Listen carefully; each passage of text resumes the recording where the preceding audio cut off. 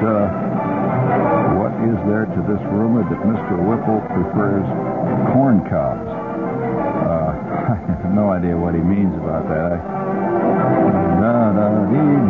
What is this? Get these Spooklebird letters here.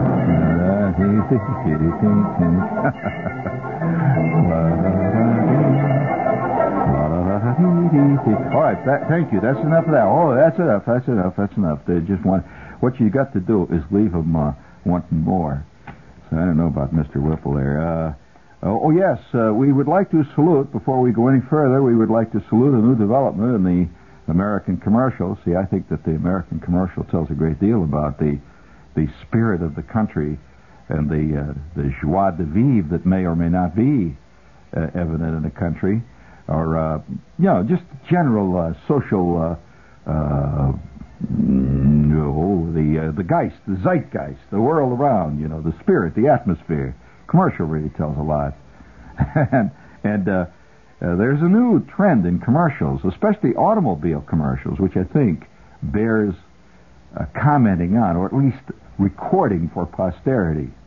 It's the first time I've ever seen commercials where cars will say proudly and unequivocally, with absolute note of fervor in their voice, that they look like another car. Have you seen those commercials? And they even give you handy hints on how to tell the minute differences in their car from the other car. You see, of course, cars used to be very proud of the fact that they were distinct and unusual, but now cars are now beginning to sell themselves by, let's say, guilt by almost association.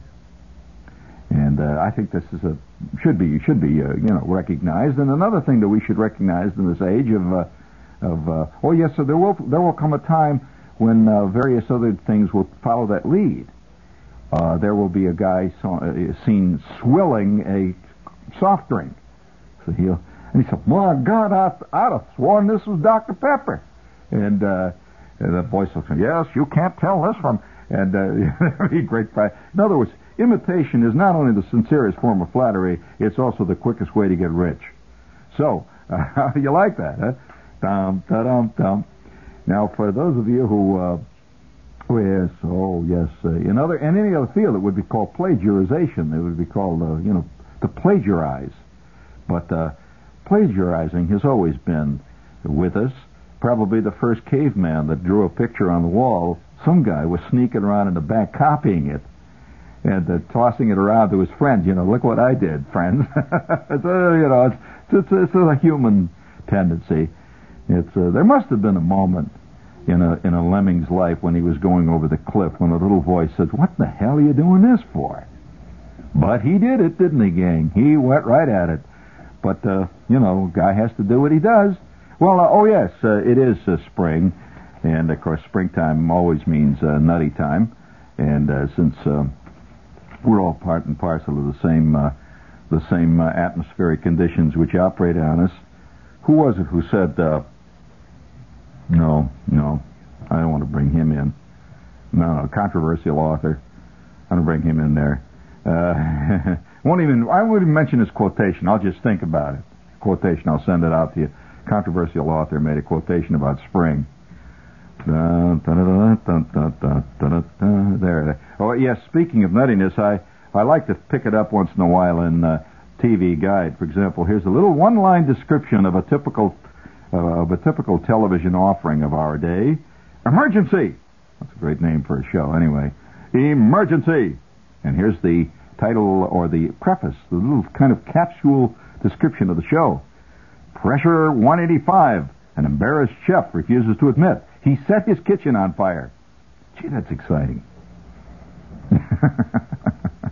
Yes, Dobie Gillis discovers that somebody has put Spanish fly in his Ovaltine. And the exciting things that happen after that make up tonight's. Well, have you noticed, though, that people don't want to be surprised? They really don't. And that's why they always publish in TV Guide who tonight's surprise mystery guest is going to be. Tonight's mystery guest of Orlando, Tony Orlando. By the way, have you ever figured out a way to tell Tony Orlando apart from Freddie Prinze? There is a rumor that they're the same guy. They are? Did you say that? That's amazing. Yes. Very talented. He plays both those roles. That's very interesting. I know he's not Geraldo Rivera. I know that. No, there is a rumor that Geraldo Rivera is the father of both of those guys. So, these of course, these rumors are ugly anyway. I don't like to bring ugly rumors in there. Hey, they've already started the bidding, for big-time anchormen now. Yes, I saw a headline the other day, and of course, remember all the Barbara Walters brouhaha, or as Lee puts it, the Barbara Walters row.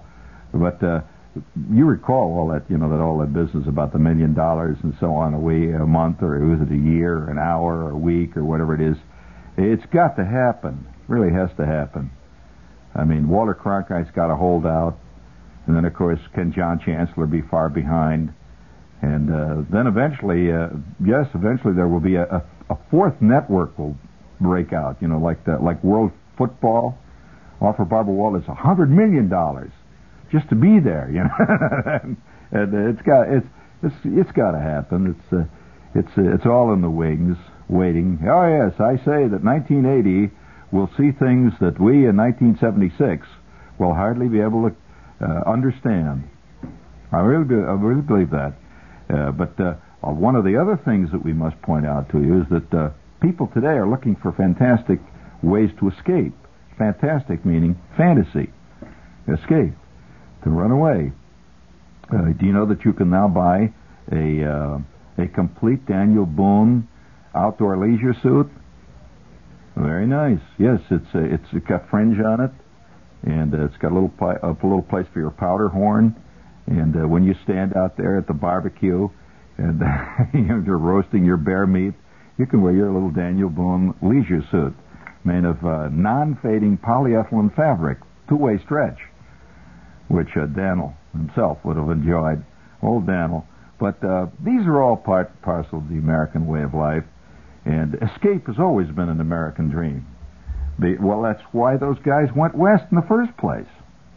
Most of them, although they pretended that they had to populate the West, and everybody gives, in his own way, a colorful, unbelievable usually, but nevertheless we all choose to believe it because rock one guy's boat and he's going to be rocking yours.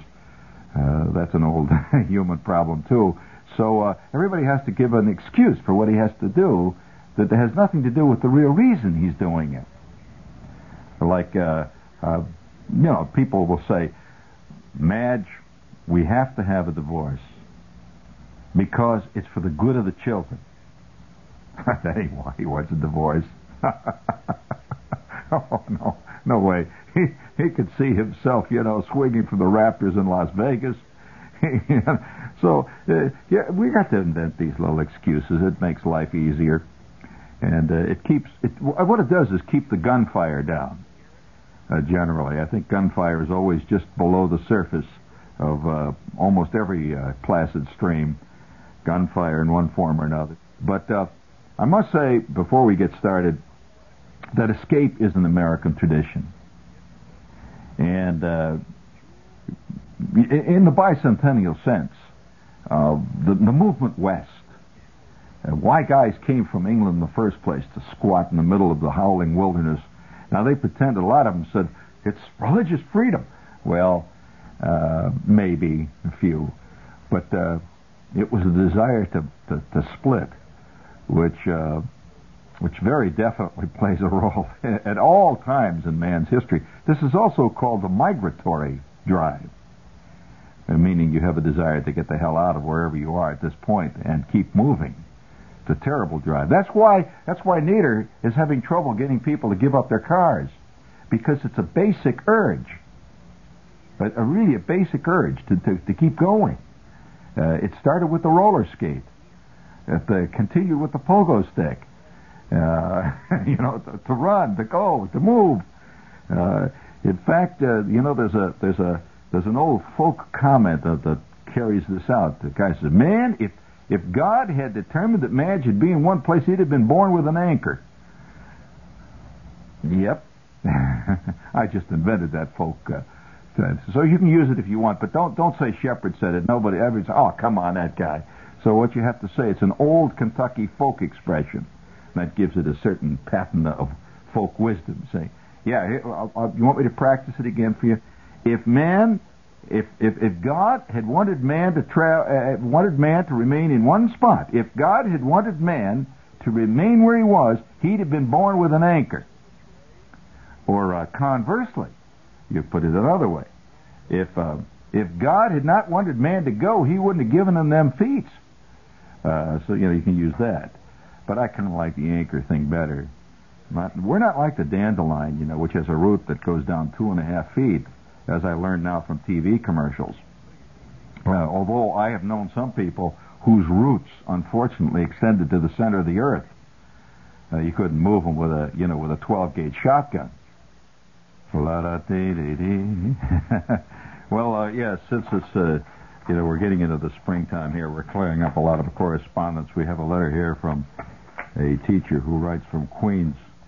It says, "Dear Mr. Shepherd, you must get all kinds of letters in your work. Would you please tell me what happens to your ego and how do you feel when you get a letter that tells you that you're rotten and you're..." Well, that's a good question. I can only say this, and this is a serious comment. Anybody who's in show business, especially anyone who's a humorist or a comic, is used to the fact that from the very start of your career, there's always somebody who's writing a letter saying you're rotten, unfunny, dull, boring, and pompous. Incidentally, they usually do this in dull, boring, pompous terms, and because many people simply just don't vibrate the humor. Anything that's humorous is called non-adult. Yes, of course, adults are never humorous. Not at all. They're pompous. And anyone who wants to be an adult... George Ade said it. He says, "If you wish to be accepted among the high and mighty, work on your pomposity." It's very important. So, nevertheless, this type of letter, you get this, and every time you get one of these letters, you usually get about 38 letters that say they dig you. So, for every guy that thinks you're rotten and you should be blasted out of the firmament, there's 50 guys who dig it, and everybody, this is one of those things you just get used to. You don't even, in fact, right from the very beginning, I remember a guy a friend of mine who later became a world famous comic. He says that you're not doing it, Shepherd. He says, "You're really not getting to people if you don't get angry letters." And that's very hard to believe, because most people in their work, it's quite the opposite. Most people in their work, if they ever get an angry letter about how rotten they do their work, they're flipping. But in the world of the comic, if he stops getting angry letters, then he knows he's having problems, because he's not saying anything anymore. So get them angry letters in here, folks. Let's get Shepherd fired by the weekend, right? Incidentally, speaking of the attempt to escape, people, you see it all over. Part of the escape syndrome is the Winnebago cult, and it's all the Winnebagos, all the various trailers and tent trailers, and all have very romantic names like Apache. Somehow you're a migratory Indian. You got this 2 weeks off from the Dumont plant, and now you're on the road, and you're an Apache, and you're going forever and ever and ever with the wind blowing in your hair. Well, for anybody, I'll give you a brass figurine with bronze oak leaf palm. Who wrote a famous short story speaking of escape. And one of the great escape things that people have always had in their head is the bird. The bird has always been a symbol in people's heads somehow for freedom. It always has. This is one of the reasons why we have the eagle. You know, the eagle is a bird that's rarely found in a cage with budgies, and you know, he's a bird that is you know, he's kind of synonymous with freedom and flight and great heights. The eagle, escape. You notice that our national symbol is not the turtle. It is not an earthbound creature. And many countries have taken as the symbol a bird. The bird. What other country has a famous bird as a symbol? It's an English-speaking country. And what bird is it? All right, I'll give you a clue. It's in the totally different hemisphere. So they're 12,000 miles away. And they're always singing the Waltzing Matilda. Okay, Australia. What is their bird? They have a symbol, and the bird is a very common symbol. So very early in man's walking around, yeah, I know there's a lot of commercials. Okay, walking around in man's daily life, it must have been very early in the caveman's life when he looked up at the sky and saw those birds, and briefly had a feeling that he would like to be able to do that. You know, what the bird does, which is, you know, just sails with so effortlessly over all the country, where, you know, everybody else has to struggle up down one side of a hill and up down the other side of the hill and swim over the creek and struggle through the woods, but the bird just sails over it all, right? Just sails along. And due to the fact that the bird is an aerodynamic creature, he has an innate beauty to him. He has to be streamlined. There are no square birds. Not at all. So he's got that. Even the little short fat birds like owls, still when they fly they have a zeppelin shape. But you notice they're beautifully tapered, nicely aerodynamically designed. So this is an exciting thing to you from the very earliest time of your life. You see birds. Well, man has always, you know, been the idea of flying. Now, flying frightens many people, but on the other hand, they're fascinated by it. I think there are two kinds of people, really, basically, going all the way back to our earliest childhood, maybe even beyond.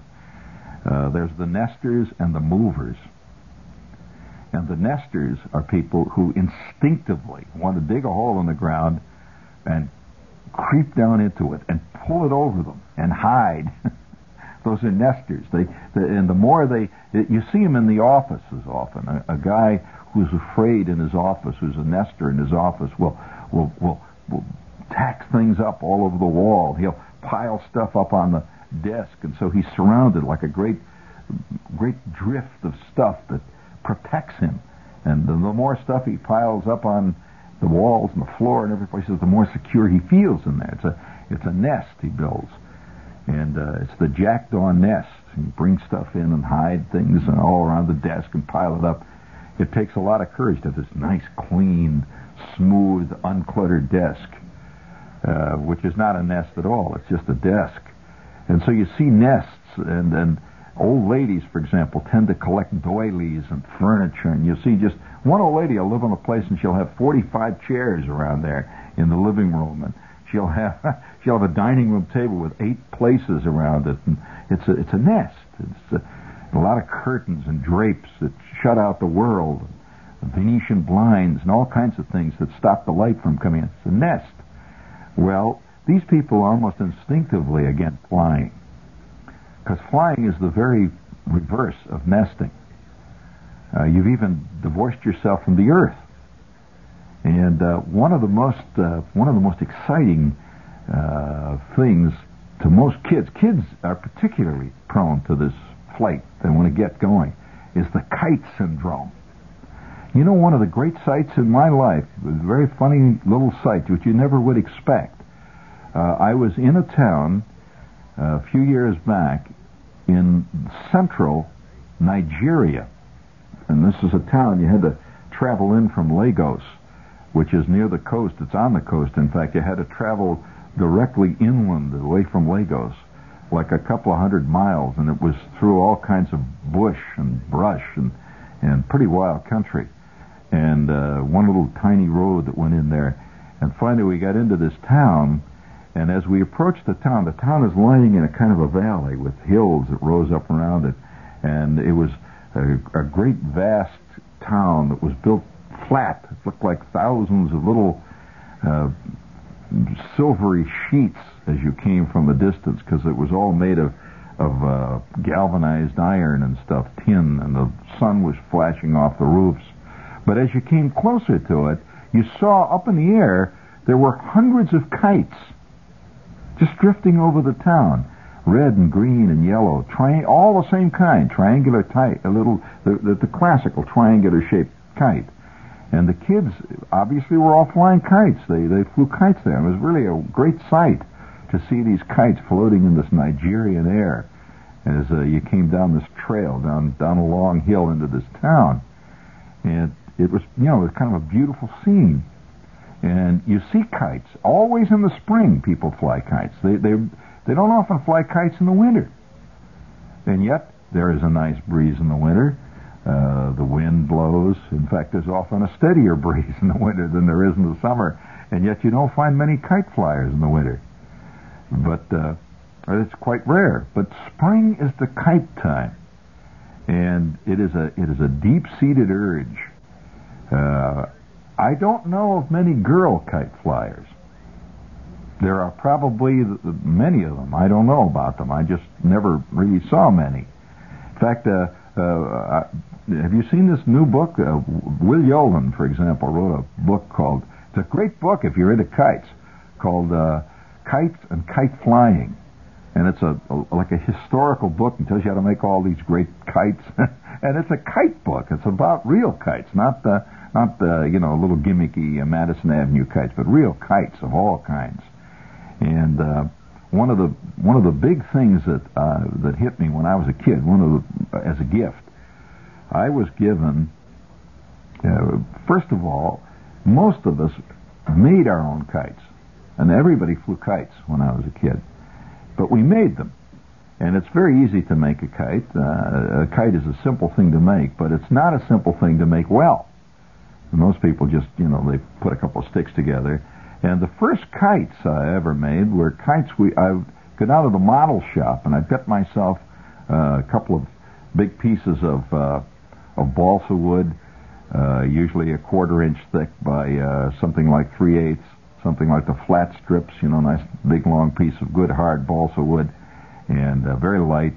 And I'd look over all the balsa that the guy had. He had it usually sitting up in a kind of a rack where you could pick the different sizes. And you pick these 2 good pieces of balsa that don't have any weak spots in them, and you test them, and then you finally buy them.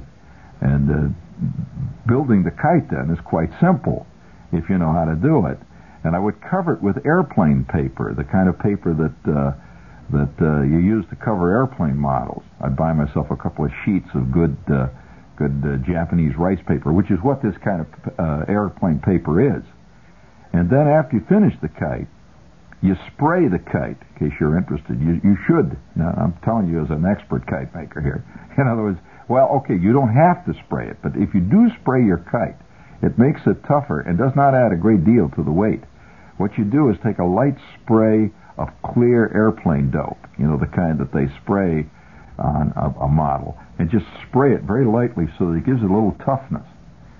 And then select your string. Of course, today you can get some really great monofilament lines to fly a kite with, but get yourself a very light silk string. Often we used to use bait casting line, which has a pretty good tensile strength, and then you'd get this kite. This kite would rise up. Well, after we started experimenting with kites of the traditional diamond-shaped kite, kind of a lopsided diamond, which is just a cruciform, a cross form. You move into the more sophisticated kites, which really fly. Let me tell you, a box kite is a beautiful flyer, and and they'll fly in a very light breeze, and you can get a good box kite up. Well, a great kind of a sub-fad began to develop, and most people think in terms of building the very spectacular kites, like a fish, Japanese kites with the fish and the dragons and all this kind of stuff. They're okay. That's another tradition. The Batman kite is not a real kite; it's a gimmick. But then when you start getting into kites, you start experimenting with really exotic kites. And so there was this kid named Johnny Fall, who was a fantastic kite builder in the neighborhood, and he built a really beautiful biplane kite. Now, this is a kite that had two wings on it, really like biplane wings. And one wing was yellow, one was blue. I remember he had these two wings, and he had a small framework that came down, like an open fuselage, and he had what would be in effect a rudder, and then he had a stabilizer that came out the front. It looked like a biplane, a little bit like the Wright type airplane. Wow, what a flyer! That thing, he'd sit up there, and I'll bet none of you could actually tell me what the world's record right now, the highest altitude ever achieved by a kite, without artificial gimmicks, like attaching it to an airplane or something. What was the highest ever achieved by a kite? You would be astounded how high a kite can get. I knew a guy, speaking of kites and escape, I knew a guy who, I came over to see him one time, this was a couple of years back, and he had an office on Madison Avenue. He was in one of these little cubicles that was in a big agency. And it was one of the rare agencies, which incidentally is on Madison Avenue. For those of you who don't live in New York, most of the agencies are not on Madison Avenue. They're just simply not. There's all kinds of them on Lexington, and many of them on Park. Some of them are 3rd Avenue. But this guy was really in a true Madison Avenue agency. So he's way up on the 38th floor, 46th floor or something in this big glass building. And he had this window, and these windows, you could open them up a little bit, see, just a little bit, like you could swing them out, maybe about 1.5 feet, and they were cleverly cut so that the ad exec could not jump out. You see, they're always afraid some guy's going to say, "Oh, I've had it." Out he goes. See, it's very bad public image to suddenly find 3 account execs flying through the air simultaneously, in formation, holding hands, the guys that work on the beer commercial, see, as they volplane down, but with no chutes. However, streaming match covers that have the agency slogan on it. But nevertheless, this guy, one day I came over to see him, and we were going to go out to lunch. And I came up the elevator, and I go through the hushed floors, past all the hushed receptionists. They even had color-coded receptionists. Every department had a girl in a different chic Bianchi costume, elegant. See, they had pink telephones. I finally get to this guy's office, and the girl says, "Go right in. He's waiting for you." So I go in, and I don't see him. And I look around, and I see his desk. See, his desk is right there in front of the window, and I walk over to the desk, and I hear sort of a scuffling and a grunting, and there he is. He's down behind the desk. And then I see coming out from behind the desk is a string going out the window. And this guy is flying a kite. I said, "But Stan, what are you doing?" "Shh, don't say anything." He said, every lunch hours, for about 15-20 minutes, I fly my box kite out of the window when the wind is in the right direction. And he assembles this and he sticks it out the window. The updraft takes it out, and there was his kite flying out there, beautiful, clear, and proud. And it was hanging out there over over Lexington Avenue, and you could just see it up there amid the pigeons, and the Jersey crud that was drifting down. I said, Stan, my God, you're an incurable romantic. He says, yeah, but I got to cover my tracks. I said, what do you mean cover your tracks? He says, well, take a good look at it. I said, take a good look at what? He says, the kite. Look carefully. Take these binoculars. Look at it. So I take the glasses and I look up at it. There, right on it, was the slogan of the Rice Krispies Company. Snap, crackle, pop, cereal. See, he was on the Rice Krispies account. So in case somebody came in and yelled at him, you don't fly kites around here on our time. He always said, well, I'm trying out a new gimmick, we're going to send all kinds of kids. You see the whole thing. Man has to keep covering his tracks. Like I say, you invent an excuse for everything you do, but it's never the real reason. So we're getting a divorce for the kids' sake.